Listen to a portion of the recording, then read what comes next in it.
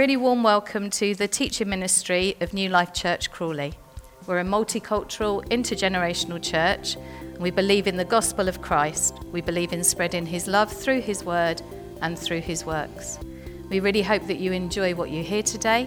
We'd love for you to connect with us via the usual social media outlets, such as Facebook or on our website.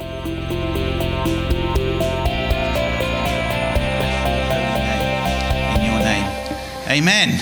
Amen. Please take a seat. I'd like to welcome those that join us online this morning. Happy Easter to you all. My name's Ian. I'm one of the leaders here.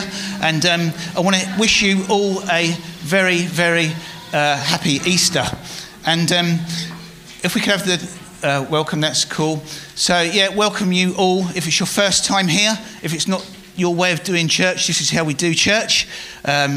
So I hope you enjoy your morning with us and stay for tea and coffee and biscuits afterwards. Myself or Ron, if you are new, I handed you out one of these cards, welcome pack. Inside there's a little welcome card. If you could fill that out and give it to me or Ron or David. And it's good to be in contact with each other. You know, during the week, we don't see each other very often, but it's good to be in contact with you. So fill that out, give it to me, and we can be in contact with each other. So it's good to see you. I'm going to hand over now to my lovely wife, Liz, and she's going to do the giving talk. Thank you. And a short testimony. Good morning and welcome from me. It's so lovely to see so many people here, and welcome from me to the visitors too. It's lovely to have you with us this morning. So Easter is all about trust and faith. That's what underpins the Easter message, trusting God and faith in God. And another trust and faith issue I want you to consider this morning is actually in relation to giving. And you'll see on the screen, there's a verse from Psalm 78, and it says, "They spoke against God." Now, this morning, we're all for God. We're celebrating. It's Easter Sunday. It's the resurrection. But the Bible recounts of some people that spoke against God. And they said, can God really spread a table in the wilderness? In other words, can God really be trusted? Now, this is pretty remarkable if you look at the context of this, because God had done the most amazing things for the people that were here complaining. So if they'd looked back and remembered, they would have actually thought, actually, yes, God can spread a table in the wilderness because he's done it before and he can do it again. But maybe, like the people in the Bible passage here we're looking at, maybe you're questioning this morning, well, can I trust God? And specifically, can I trust God with what I give him and my finances? And Ian and my testimony this morning is that you can. Recently, we experienced how God really can spread a table in the wilderness because we had big need of finance to meet some commitments that we had. And we trusted God, we gave, and we just held tight. Tried not to be like these people saying, can God do it? But to believe and know that God can do it, because we looked back and knew that God is faithful. And to say that God met our need is a massive understatement. I can't underline that enough. God provided for us in ways we could never have imagined, never have foreseen, never have dreamt even. And what made it even more special and even more recognizable that it was God's hand in it is the provision came on the exact day that it was needed. The exact day, which was so amazing. So I just want to encourage you all, if this morning you're feeling a bit like the people maybe in the passage, well, can we really trust God? Then yes, you can. Put your faith in him. He can be trusted and he really, really can. spread a table in the wilderness. So I know that most of the people here will be regularly giving online, which helps us as a church to manage the finances and deploy them, knowing what's coming in and what needs to go out and where. But if you don't do it in that way and you would like to give this morning, there are other ways that you can do it. So if you look on the screen now, you will see there's bank account details, there's a QR code, there's a link, and also at the back we have envelopes. And if you're a gift aider, please do gift aid, because it does make an enormous difference to us being able to help and bless others. Thank you. Okay, children, if you can make sure that you're back with an adult now, that would be amazing. So anyone that's sitting on the floor at the back, if you go back to your adults, that will be, look at them all appearing. Fantastic. Okay, so our activity packs today. For those of you that are visitors, most of our services at New Life are intergenerational because we love having the children in as part of us. And so we provide stuff for them to do while we're having our talk, and it's all relevant to that. So it's really important, children, that you stay with an adult while you do your activity pack. Our activity pack today, I've got a magnet for you to fill in, to draw, so that you can do something about the Easter message. So listen to what David's saying about the resurrection, and you've got a magnet to go on your fridge to remind you about how much Jesus loves you. We've got an Easter card with lots of stickers. I know you all love stickers. So we've got an Easter card for you to make, because Easter is a time to share. And so who do you want to share some love and some good news with today? Make yourself an Easter card. And then we've got our usual activity sheets and our prayer sheets on there as well. So you've got plenty to do to keep you occupied in a minute. But first of all, we want you to be looking this way, because we're going to just remind ourselves of the Easter story. And if you think about the Easter story, and I think David's going to say this later, women come out of it quite well. So we're going to think about that today. When Jesus needed help, he'd find it's women first across the line. There's Mary, who is Jesus' mum. She likes to walk, she doesn't run. Mary up in Bethany, she's swift and strong, but she's done her knee. Mary, mum of James and Joe, she runs in the rain and in the snow. Mrs. Clopas, she's a Mary, 100 metres, legendary. The other Mary, if you like, you could try and beat her on your bike. Then there's Mary Magdalene, the fastest girl you've ever seen. 7 spirits weighed her down till Jesus rocked up in her town. He set her free, she joined the crew. You know that's something you can do. They raced around Galilee, teaching, healing, setting free. Then Jesus says, now's the time. Jerusalem, the finish line. Some will fall, all will cry. To win this race, I must die. The road will twist, the road will bend, but when it's finished, it's not the end. Friday, it is finished. Mary cried when Jesus died. Doom and gloom outside the tomb.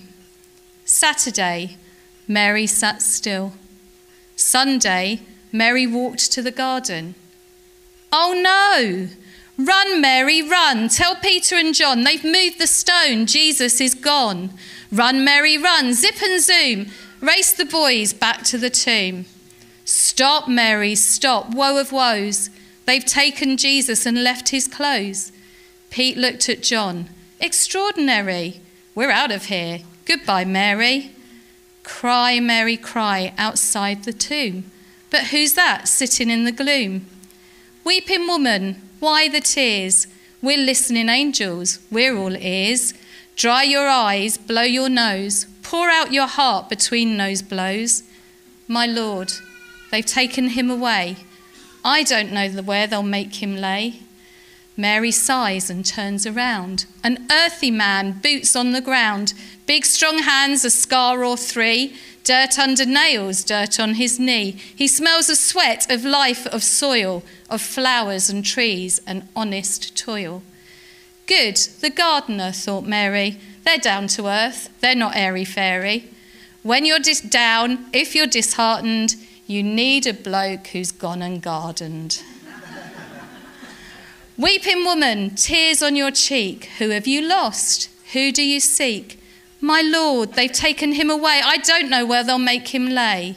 And Mary weeping flowing tears of sorrow, hope, strength and fears.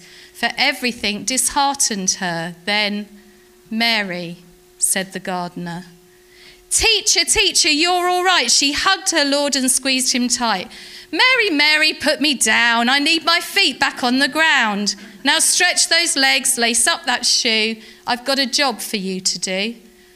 Run, Mary, run. Go tell the crew. The Lord's alive. It's strange but true.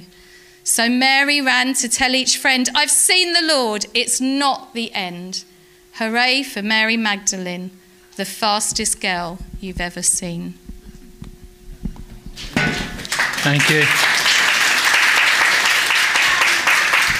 Well, you don't have to be as quick as Mary Magdalene this morning, but we are going to give you an opportunity to say hello to one another. If you're a guest, then don't worry. Some folks will come and say hello to you. But yeah, let's take the opportunity. High five, hug, handshake, whatever suits you, whatever you're used to. Let's take a couple of minutes to do that, and then we'll come back and look at the important question: did Jesus rise from the dead? Thank you.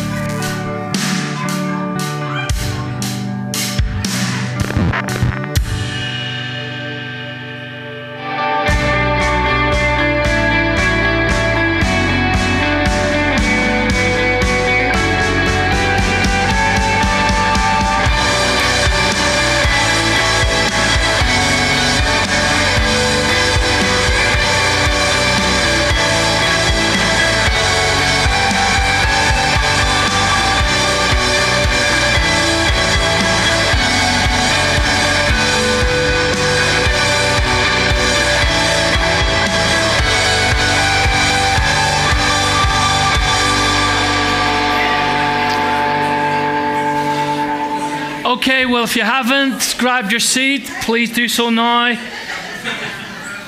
That would be great. And let me add my welcome to everyone else's. It's good to have you here, especially if you're a guest. As you will see, we are a little bit mad, but that's okay. It's good to have you. Kids, as Kerry said, please stay with your parents for doing activity packs today. They're being distributed at the moment. That's great. So we're going to pray, and then we're going to get straight into the message this morning. Father, we thank you for the affirmation that we've already sung, that we've already seen visually as well, of who Jesus is and the fact that we believe he rose from the dead. So Father, we pray that you would help us listen, learn, and understand today, and that we would respond to what it is you want to do in our lives. In Jesus' name. It's great to see so many different cultures. I love the fact that the church has so many different cultures and different creeds and different ways of looking at things. And for some of you, I've traveled to some of your countries and doing that. But one of the things when I'm talking to people is that they always say the UK culture, there's some strange phrases, isn't there?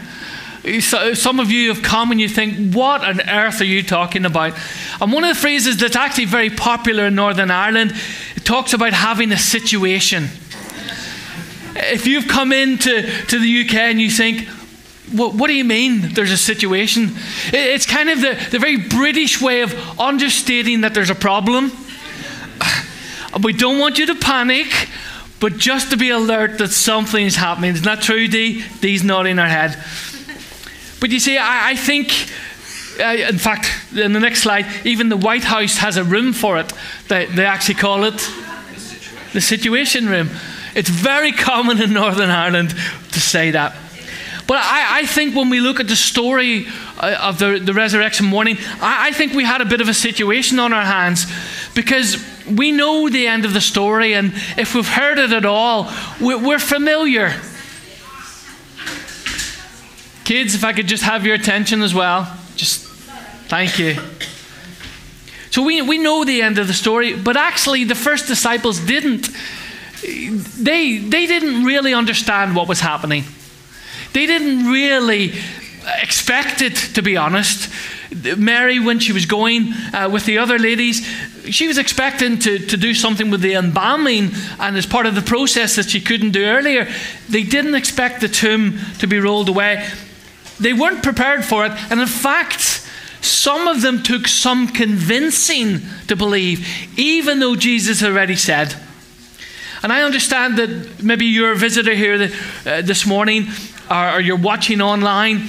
There's a whole range of people, and this is the situation that I find myself in as a communicator. There's people who what I would call are the sentimentalists. Well, what they approach Easter is, well, I love the Easter story.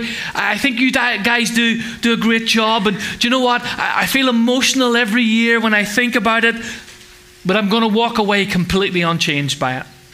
That's the sentimentalist. Then there's well, I'm a spiritual person, and you've met them. And they'll say things like this, well, that's an interesting service. I've been before. I know roughly what you're going to be saying. I get the story, but truthfully, I've no idea why Jesus died, why it even matters that he rose again. We'll answer that question. You know what? I have my own beliefs, but good for you. You've met people like that. Or maybe there's the cynic. Maybe we have some cynics or skeptical people here this morning, and they'll say, yeah, I know what this is all about. I've been dragged here by my boyfriend, girlfriend, wife, husband, partner, significant other. I've been dragged here by someone. What time can I get out? How long is it before you let me out of here? Do you know what? We understand, and you're welcome whatever stage you're at. Some of you may be believers, and what you're saying today is, I've encountered the truth of this message and it's changing my life. Some of you, yes? You see, what's our starting point with the resurrection? Well, I think we have to start. You will find that I answer some very simple questions, probably because I'm Irish, Erica. So it needs to be very simple. What do we even mean by the resurrection of Jesus? Because there's some confusion, I think, around that term and what people are expecting. For some people, they mix it up with this idea of reincarnation. A belief that after biological death, the soul begins a new life in a new body that may be human or maybe an animal. It really depends on the moral quality of your previous life. Resurrection of Jesus is not reincarnation. Neither is it resuscitation. Some people say, well, was he really dead? And so one of the theories that comes out is what's called the swoon theory. That Jesus kind of swooned on the cross and the cool of the tomb kind of revived him to life. That really is a load of nonsense. When you understand and see what actually happened to Jesus, the suffering that he faced, the flogging, and if you've ever seen the Passion of the Christ, you will know just lost a lot of blood. Normally they didn't then crucify them as well, but Jesus went on to be crucified, and the Roman soldiers knew what they were doing. We'll come to that in a minute. But the idea of he somehow revived in the coldness of the tomb, it makes no medical sense anyhow, because if you are hemorrhaging and you go into a cold environment, what's going to happen? If you weren't already dead, you soon will be, because some form of clot or hemorrhage. And then the idea that he rolled away a 2-ton stone from the grave. I'm sorry, it just doesn't bear. So the idea of resuscitation, someone coming back from apparent death, it doesn't hold out. The resurrection of Jesus in the Bible is the belief that his body was dead, but being raised up again to life, never to die again. The resurrection of Jesus was something unique, something different, because Jesus raised people from the dead in his miracle ministry, but they died again. But the difference with the resurrection of Jesus, Jesus came and says, I conquered death. In fact, I hold the keys of death and hell. It's why we believe there's a hope. It's why we believe we don't have to fear the future. But here's a question that sometimes people said. Did they believe Jesus rose from the dead? Did the early disciples really believe it? Maybe it was just a little bit of wish fulfillment. Maybe the story was made up a little bit later.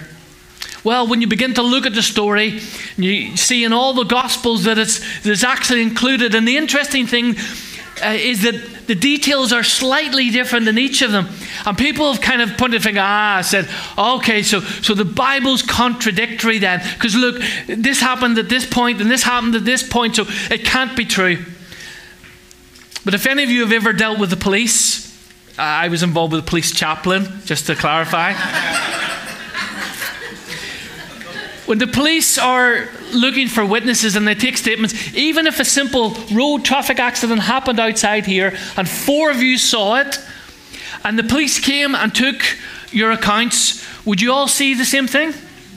Would you all have exactly? No, the police are trained that when the witnesses say exactly the same things, there's some form of collusion usually involved.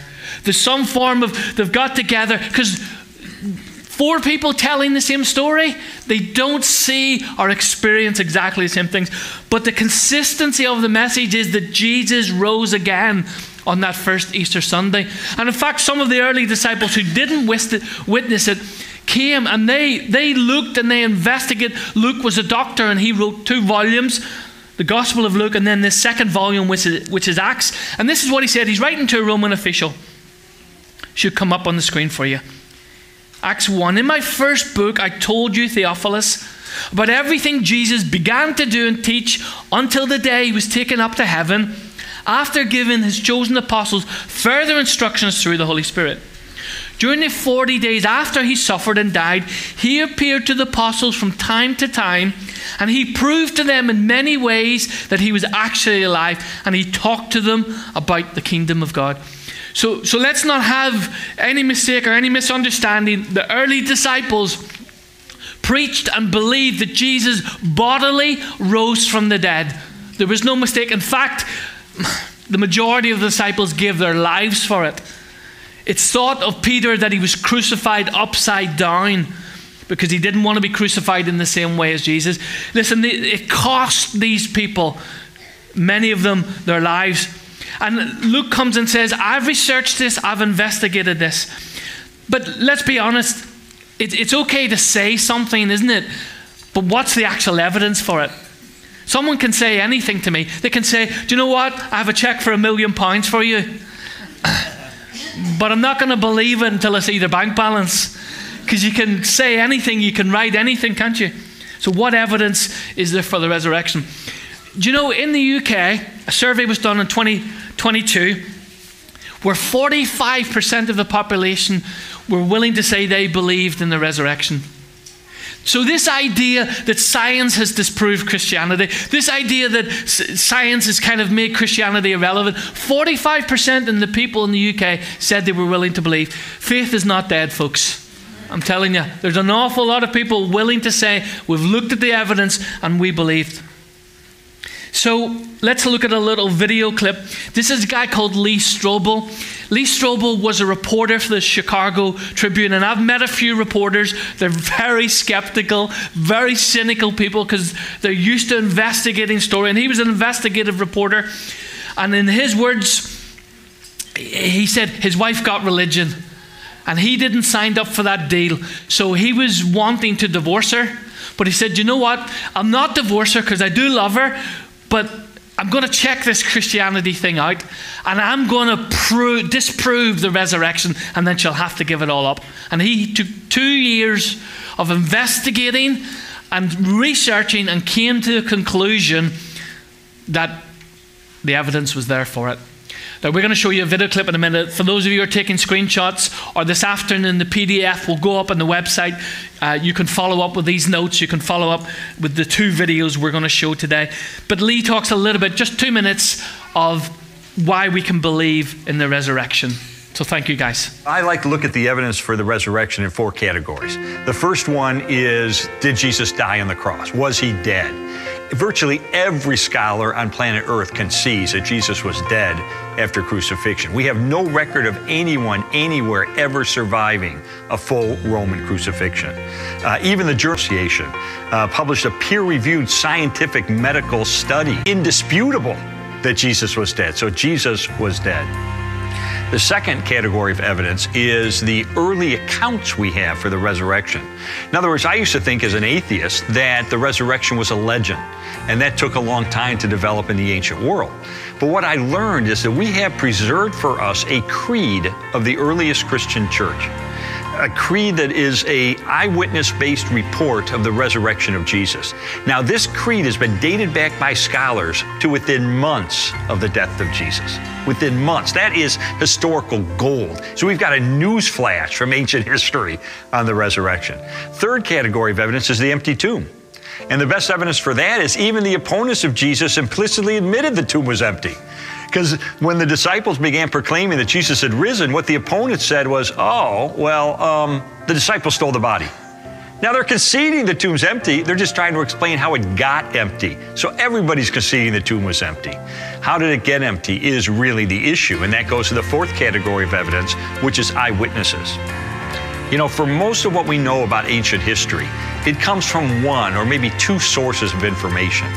And yet, for the conviction of the disciples that they encountered the resurrected Jesus, we have no fewer than 9 ancient sources, inside and outside the New Testament, confirming and corroborating the conviction of the disciples that they encountered the risen Christ.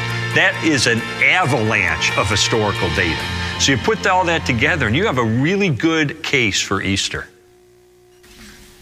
So a little bit later, I'll say that we have a handout, so if you want to follow up on that, and lots more evidence. Lee's story is very, very interesting.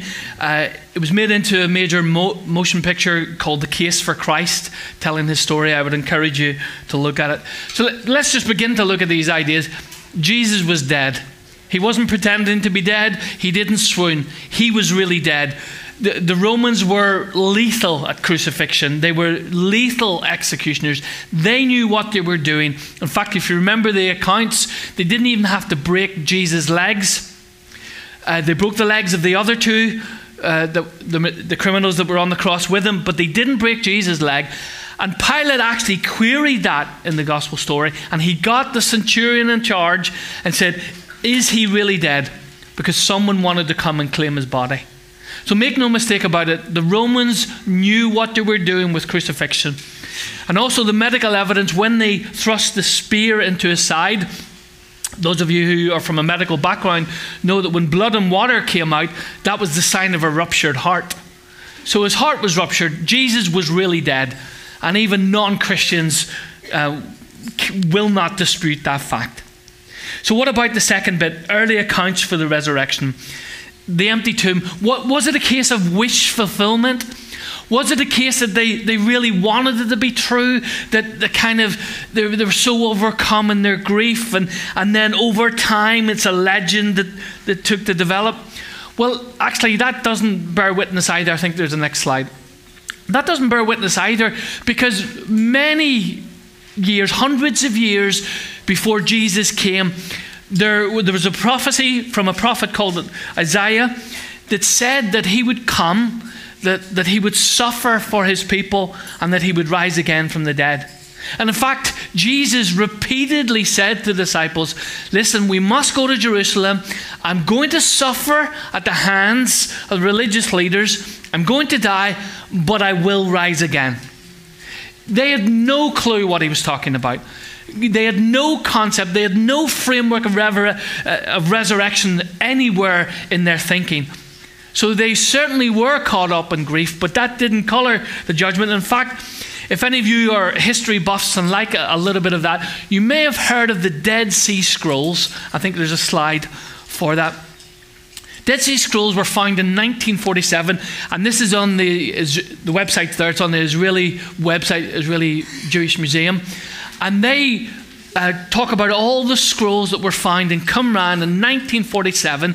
Thousands of fragments and thousands of manuscripts from the Old Testament and then some of the New.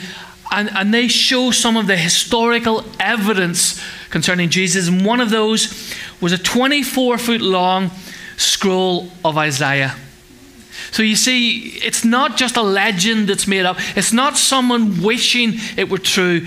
This was prophesied, this was talked about, and there's evidence that was shown to prove that.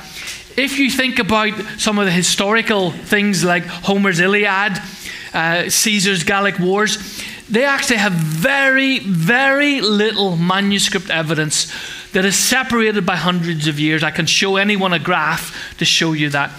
But the Bible accounts are written really immediately from the time. Eyewitness accounts, thousands of fragments. I've seen some of them. I have pictures of some of them. Some of them go even from AD 90 onwards, which is a very short space of time in historical writings. See, the challenge is people will believe in Caesar or Homer or other elements of history because they don't have to do anything about it. But the moment you believe in the manuscript evidence and the historical evidence about Jesus, you have to do something about it. And trust me, there's an overwhelming amount of evidence that talks about that. The third thing is, the fact was, there was an empty tomb. However you want to explain it, however you come up with an adequate explanation, I know what I believe. The most common one is that the body was stolen. Just begin to unpack that. We're going to show you a 2-minute video. Just begin to think about that. Is that really credible? Let's watch a couple of minute video again. Number 2, if you're a Roman guard on duty and you fall asleep, how do you know what happened? Like, we were asleep, and while we were sleeping, we noticed that the disciples came down here and they took this, but no. The Bible talks about an argument against the resurrection, that the disciples stole the body, or that, trying to make it to be something that it's not. So I'm just curious, like, when that is brought to the attention of skeptics, what is their response to that, or what are your thoughts as far as why is that attack? Actually, what you're saying here is what is known as enemy testimony. What's enemy testimony? Enemy testimony is very powerful because, look, if your mother says you're brave, we go, okay, that's mom. But if your arch enemy says you're brave, what does that say about you? You're brave, right? If the enemies, so-called enemies of Christianity, were admitting the tomb was empty by coming up with a story that the disciples stole the body while the guards were asleep, what is that admitting about the tomb? That it was empty. So Matthew, who's writing his gospel to Jews, never would have put that in there unless it was true. And there is a Jewish source early on that actually admits that's our explanation. The disciples came and stole the body while the guards were asleep. Now, that doesn't make any sense for a couple of reasons. Number 1, if you're a Roman guard on duty and you fall asleep, what happens to you? You're toast.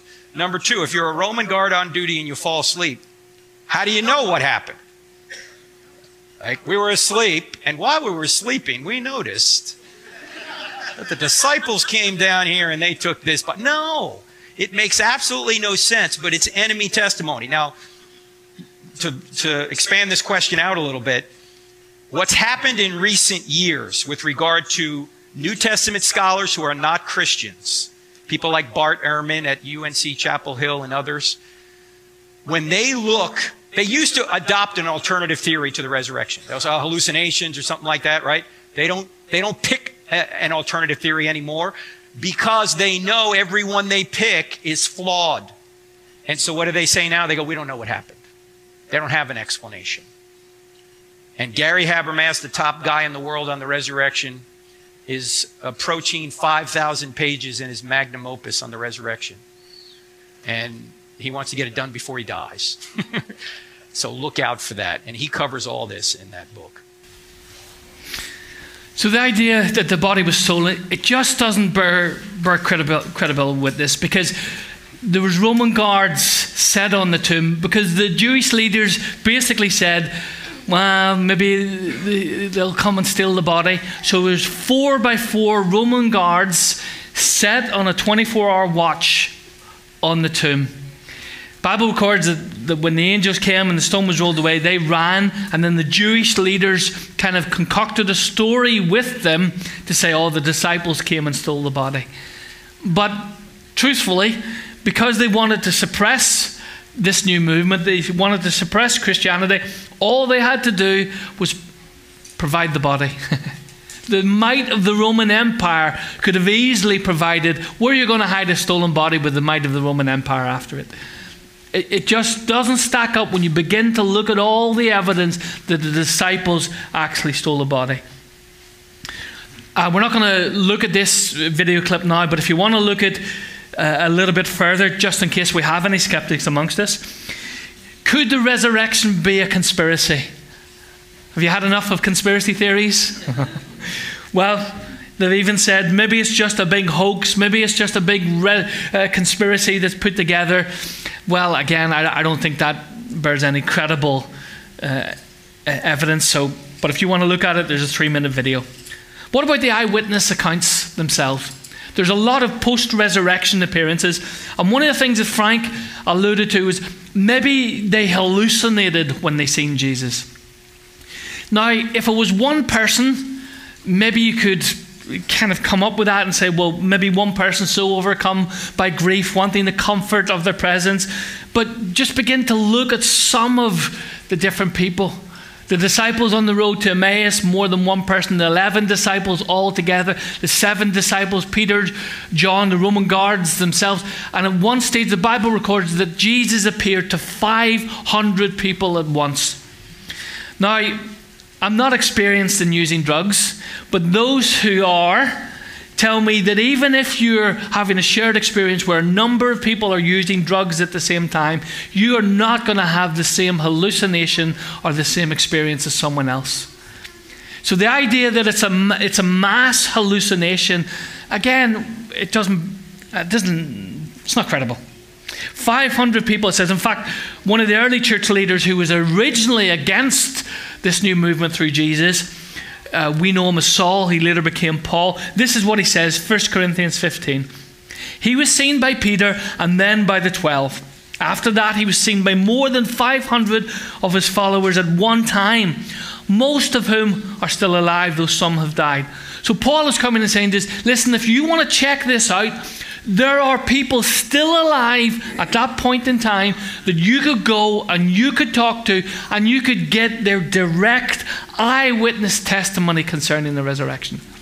This is not just something that's made up. This is real people in crowds gathered together. Then he was seen by James and later by all the apostles.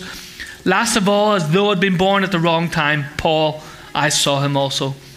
And when you begin to look at the details, Kerry mentioned earlier, it was the women who were first at the tomb. Actually, it was the women who were at the cross as well. Guys, you didn't do well. You ran. Some of you ran naked. But it was the ladies who were there, and the ladies who were first at the tomb, and the ladies who spread the story, which if you're making up a story, you would never want to do, because in first century Roman culture and Jewish culture, a woman's testimony was not accepted in a court of law. Sorry, ladies. That's what happened in the first century. There's no way it was credible, a woman coming and saying, this is what happened. So if you're making this stuff up, guess what? You ain't going to have women to be the first witnesses to the resurrection. As we say, I have handed out lots more notes that are available for you. If you want to look at some of the videos, you can take a screenshot of that as well. That's some of the stuff that I have on the notes. Some of the videos are very short, 3-5 minutes, like you've seen. Lee Strobel gives his testimony for 30 minutes. The last one that was mentioned there is a professor of philosophy, 36 minutes long. For those of you who are more philosophical in your bent and in your nature, that's quite a technical video. So he goes into some technical detail, kind of discussing the resurrection. But here's the important question. Why does the resurrection of Jesus matter? We can look at all the evidence we want, and if you're not willing to be convinced, then nothing will convince you. Because the thing about God, and the thing about anything in history, you can't prove it scientifically in the way of bringing it into a laboratory and repeating it, because it's history. You can't prove anything in history.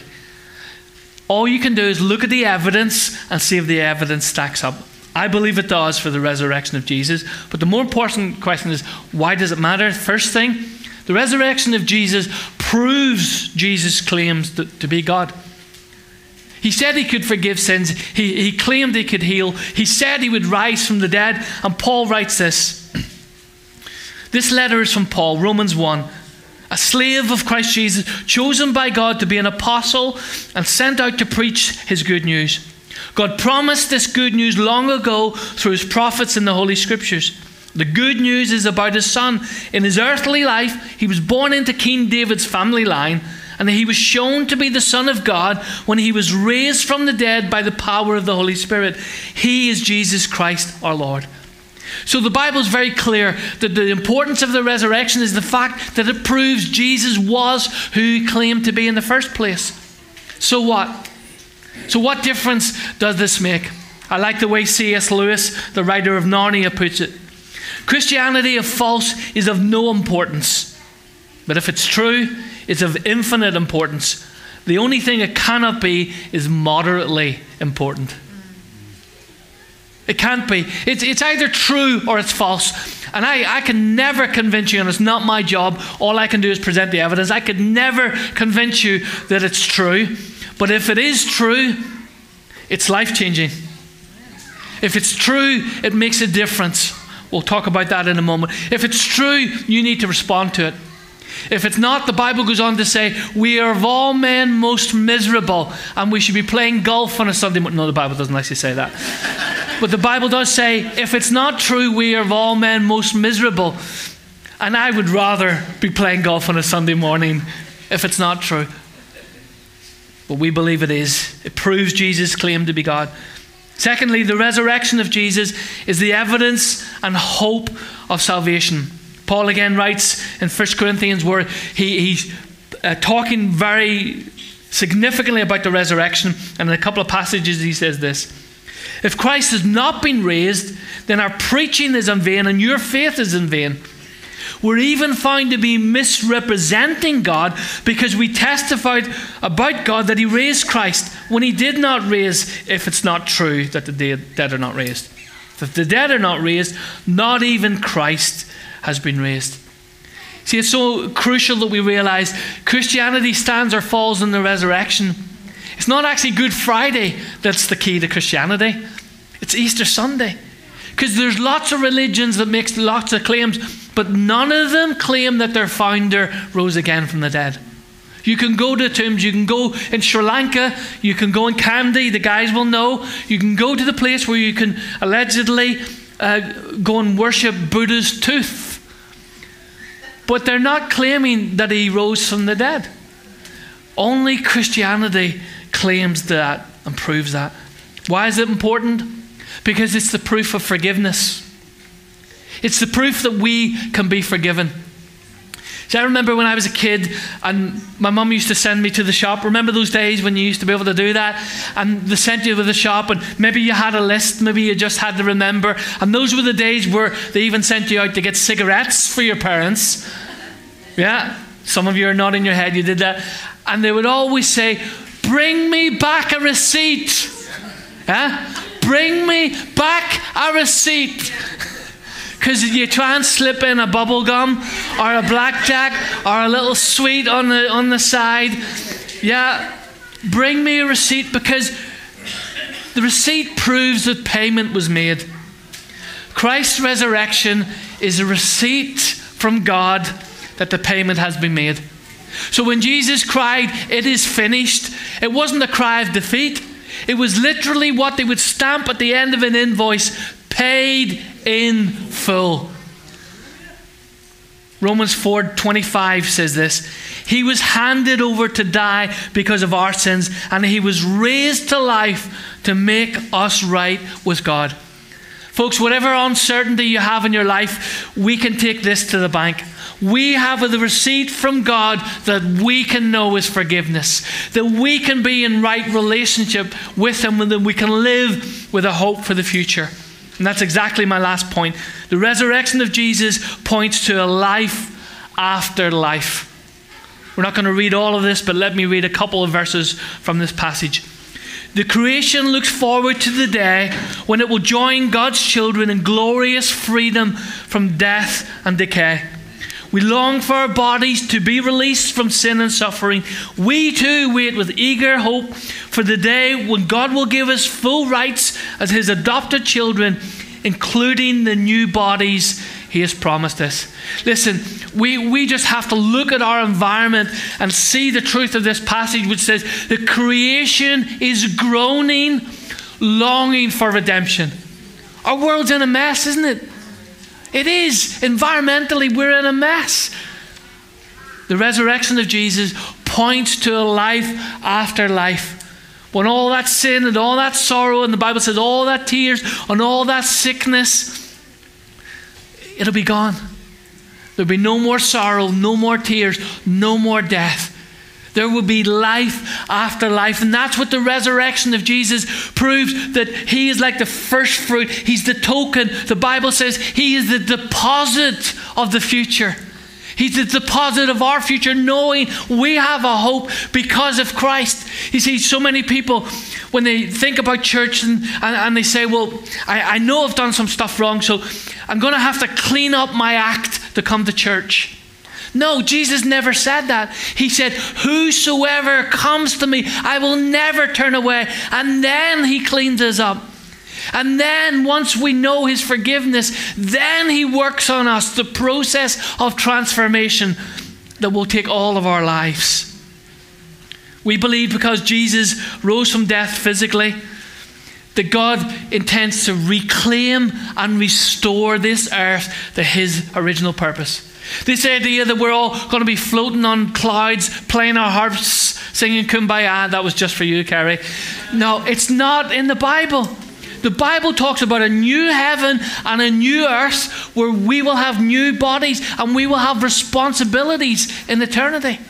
God is going to reclaim His earth. God is going to reclaim the people that are committed to Him, restored because of Jesus' resurrection. One day, that will be because Jesus returns to claim His bride. That's what the Bible teaches. So what should you do in response? What should you do in response? Jesus is very clear. In Mark 1:15, He says, the time promised by God has come at last. The kingdom of God is near. Repent of your sins and believe the good news.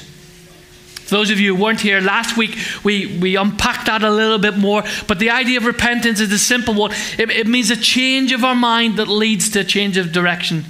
Do you know when that sat nav says to you, at your earliest point, turn around and go a different direction? That's exactly what the Bible said first. It's doing that U-turn. It's beginning to change your thinking that you can't live life your own way, that you can't live independently of God, that what the Bible says about Jesus actually is true, and that you need to deal with something in your life. And don't think God's going to come and say, oh, of course, well, here's the list. I mean, we know it was a long one for Ian, but shorter for Liz, obviously. But God's not coming with a list of what you did wrong. He's coming and saying, love me with all your heart and all your soul and all your mind and all your strength. So sin is a failure of worship. It's not that you've robbed the bank or murdered someone. It's a failure to worship God with all your heart, all your soul, all your mind, all your strength. And we've all done that, folks. We've all fallen short of God's standard. That's why we all need to repent. We all need to do that turnaround and stop living independently of God. Matthew 3 verse 8 says this, prove by the way you live that you've repented of your sins and turned to God. You see, Jesus expects you not to say sorry and then continue with your lifestyle. That's not repentance. That's not a turnaround. And for those of you who are Christians and say, oh, I said a prayer once, so we're all good. I've got the paperwork. We're all good. No. God expects you to turn around and live differently. If your life is no different now than when you said that prayer, made that commitment, I don't know what you committed to, but you didn't commit to following Jesus. Because when you commit to following Jesus, there has to be a turnaround. Your lifestyle has to be different. According to Jesus, prove by the way that you live. Show the fruits of repentance. So I ask you, church, does your life show the fruits of repentance? Does your life show that you're different? Or if we were to put you on trial, would you be convicted for being a Christian? Would you be convicted for being a follower of Jesus Christ? Would people know that you're following God? Challenging, isn't it? I just lulled you into that. Bible says we have to repent. The second thing we have to do is believe. Paul writes, if you openly declare that Jesus is Lord and believe in your heart that God raised him from the dead, you will be saved. You can't kind of fudge the issue, I'm afraid. You have to believe it in your heart, and you have to confess it with your mouth, which is why we'll often do that. We'll get people to pray out loud. And if you come today and you'd like us to pray with you, if you're ready to do that, then we will ask you to pray out loud, because you have to confess something with your mouth. You can't be a secret Christian. You can't say, well, I'll pray it in my heart, but I don't have to tell anyone. No, you have to confess it with your mouth. And for some of you, maybe you're not ready for that stage yet. That's fine. Next Sunday, we're starting a new series called Meals with Jesus. Hands up who likes food. Yeah. So did Jesus. It worked for Jesus. Jesus spent a lot of time eating and drinking with people, which is why they called him a friend of sinners. He spent a lot of time. So we're going to look through 9 stories in the Gospel of Luke and just unpack and see, what is it we learn about Jesus?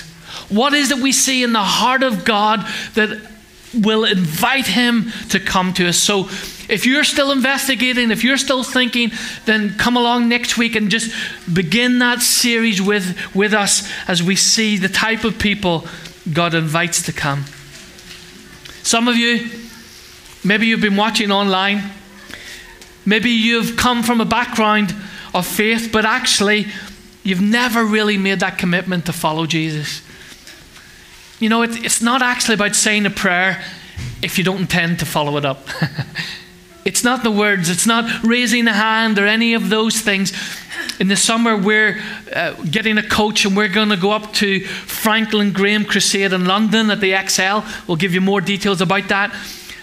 And one of the things that his father, Billy Graham, used to do, at the end of his message, he would always sing the hymn, Just As I Am, without one plea, and he would invite people to get up out of their seats and come to the front and say a prayer.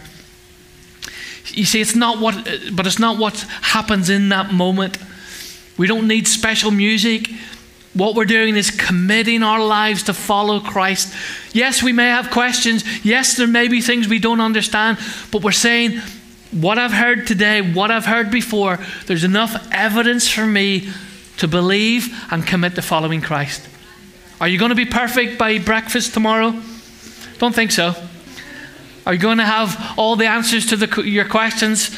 Definitely not. I still have a few questions. But you'll be set on a journey. The journey of 1,000 miles begins with a first step. Some of you today need to take that first step, and we keep it very simple. You can say something like this: sorry, thank you, and please. Sorry, thank you, and please. You're saying sorry to God that you've lived life independently of him. You're saying sorry that you've lived life your own way, that you're walking your own direction, but now you're going to turn around and begin to follow his truth and his direction for his life. You can say thank you. Thank you, Jesus, for dying on the cross for me, to bring me back into relationship. Please come into my life by your Holy Spirit. Give me courage to follow you all the days of my life. I'm going to ask you to bow your head. Girls are going to come. We have a special song for you today. The girls are going to come after this and sing this song. The song's called Altar. We're not a traditional church where we have kind of a big altar up at the front. But you can make that altar in your heart. You can make that altar in your response to Jesus. I'm just inviting you today, if you've never prayed this prayer, if you've never made that commitment to Jesus, just use those 3 words to make that commitment now. To say sorry that you've lived life your own way, that you're turning away from everything you know that's wrong in your life, That you're saying thank you that Jesus died on the cross for you to bring you back into relationship with God, that he rose again. And you're saying please to invite him into your life with a commitment to follow him. So Father, we thank you for the opportunity, and we pray in these closing moments of our time together that people would take this message seriously, that they would understand it's of eternal significance, of eternal importance, that our eternal destiny is determined on the question, what have we done with Jesus? Father, for those who have wandered from the truth, who maybe at one stage followed you closely, we pray that today they return to following you with an undivided heart, with a whole heart, that they will say today, as for me and my house, we will serve the Lord. Help us today to be people who live for you.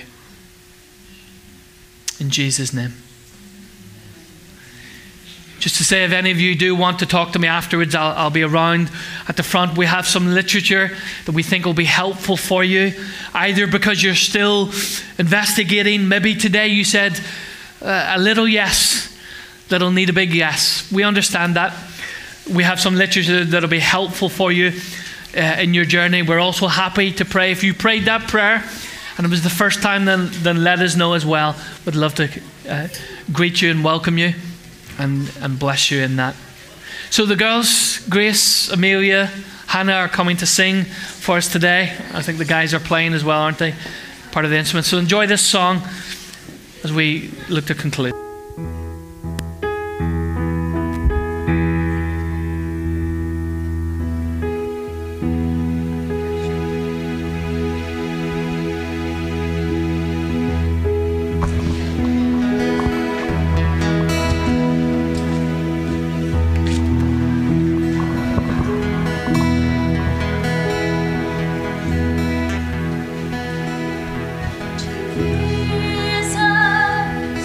Jesus,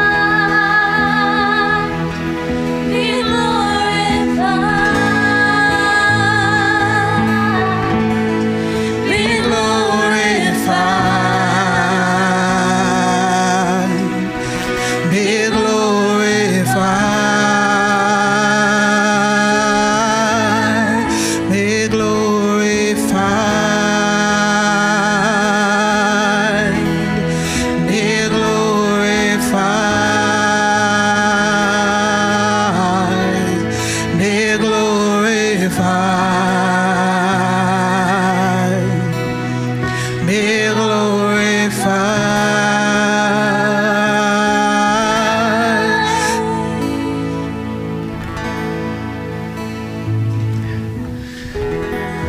Yeah, Father, we make that our prayer this morning, that in our lives you would be glorified. Whatever stage of the journey we're at, help us to say yes to you today. In the name of Jesus. Amen. Thank you for being with us, guys. We're going to have some tea and coffee. The sun is shining, so you can go out in the garden, enjoy a cup of tea and coffee. God bless. Thank you so much for joining us today. We hope that you enjoyed the teaching. We'd love to hear from you, so please contact us. All the details can be found on our website. God bless.